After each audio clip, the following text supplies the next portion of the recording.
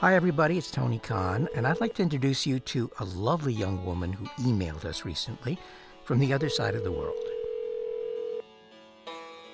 Hi, is Janie Gao there? Hello, Tony. It's great to hear your voice. You have already had a long day in China, haven't you? Yeah. I study in a boarding school, so I spend most of time from Monday to Friday in school.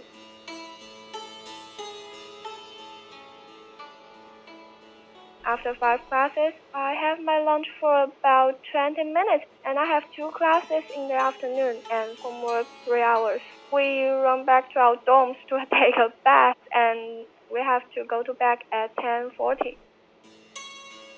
But you're not asleep at 10:40, are you? Well, no.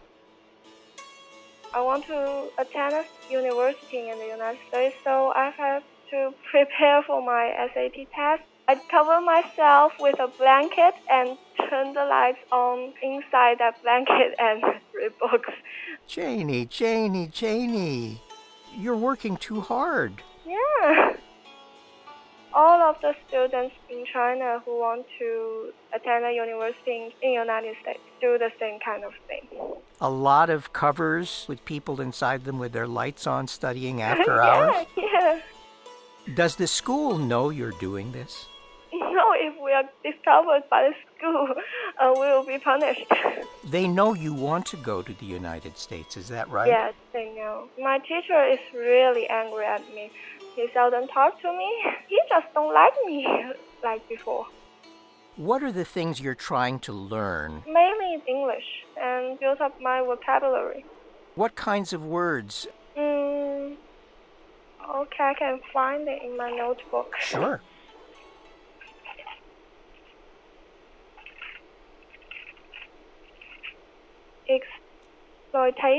Exploitation. Yeah. Give me another word from your notebook.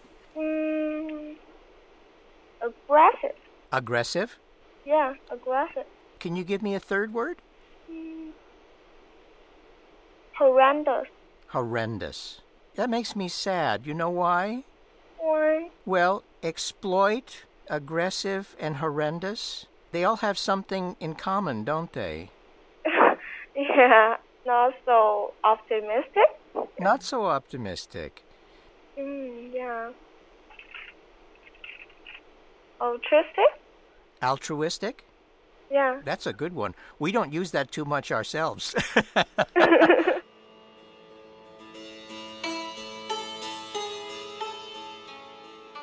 Where in China are you living now, Janie?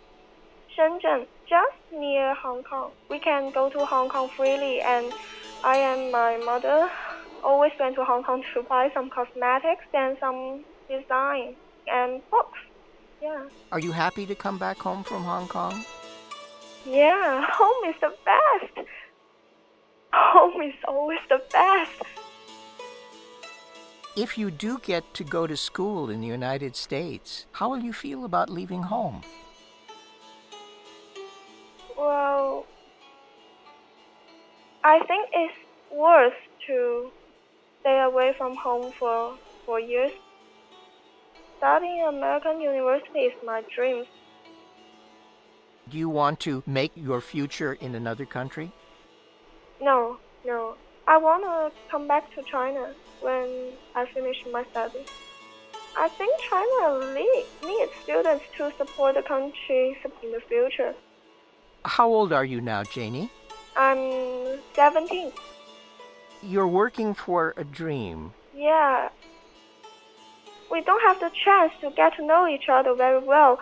So if we don't know each other well, how can we feel close? We got to think of each other. Of all the words that you know in English, what word would you use for yourself? How other people see you? A good word, a good adjective. Maybe trustworthy. You know what my word for you is? What? Touching. Thank you. You know what that means, yes?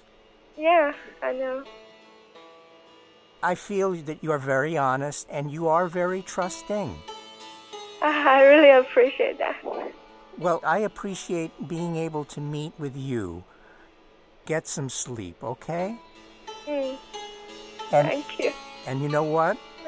You're always going to have a dream because you're that kind of person. So a lot of your dreams are going to come true. I will make them come true. Bye-bye. Bye-bye. Janie Gao sleeps on the other side of the world from here. Hyo-Chun Lee, born in South Korea, works on the other side of the hall here at WGBH. Hyo-Chun and I have never really told our stories to each other, and I thought that listening to Janie with her might be the perfect opportunity to begin to know each other a little bit better. I came here when I was 14. I certainly had the same feeling when I first came over and said, oh, God, I've got to go back and I've got to contribute to my home. I just did not know I was going to feel so differently. It took a trip back to Korea about 15 years ago for me to actually be able to say, this is not my home. Not that I didn't enjoy going back, but I just couldn't see myself living in Korea anymore. What was missing for you at that point? I began to realize that Koreans living in Korea did not view me as one of their own. They viewed me as a foreigner. You know, I was basically going about town in my jeans, sneakers, and also, what I sort of viewed as an invasion of my privacy, they viewed as friendliness. It's just their way of communicating with you, their way of relating to you, I think.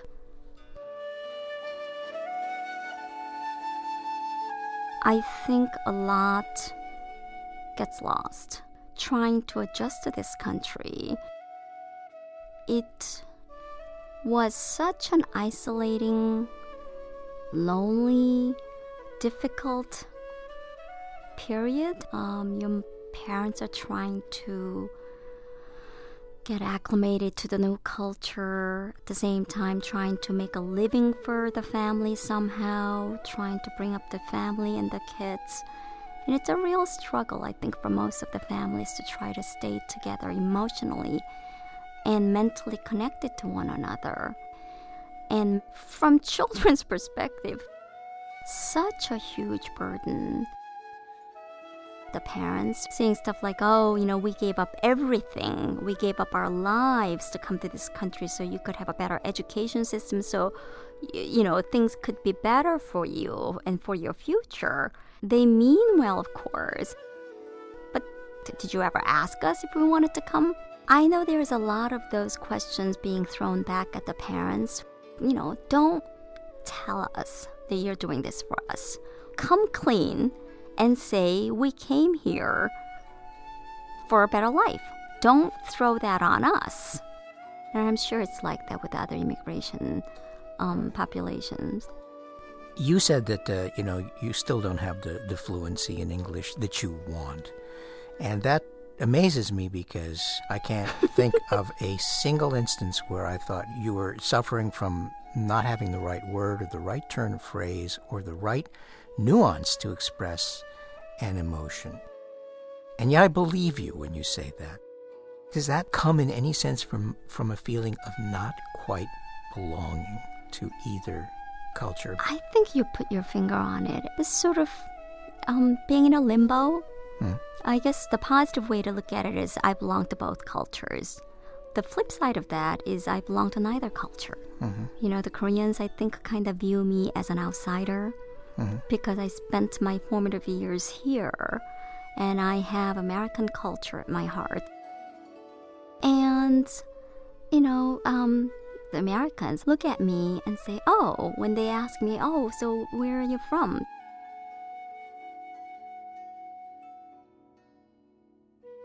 In my dreams, my parents, who don't speak English all that well, speak fluent English. And my colleagues, yell at me in Korean. It's very entertaining, actually. So you have bilingual dreams? Oh, yes. And in your dreams, the Koreans are fluent in English and the Americans are fluent in Korean. I can't even make a determination who spoke what language sometimes. That is amazing to me.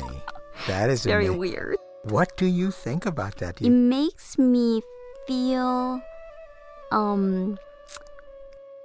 good about myself. I draw comfort that I at least don't differentiate between my Korean friends, American friends. In my mind, it transcends boundaries. That is the pure hope. Those differences really don't need to exist. And in your dream, they don't exist. Right. Isn't that lovely? I like to think so.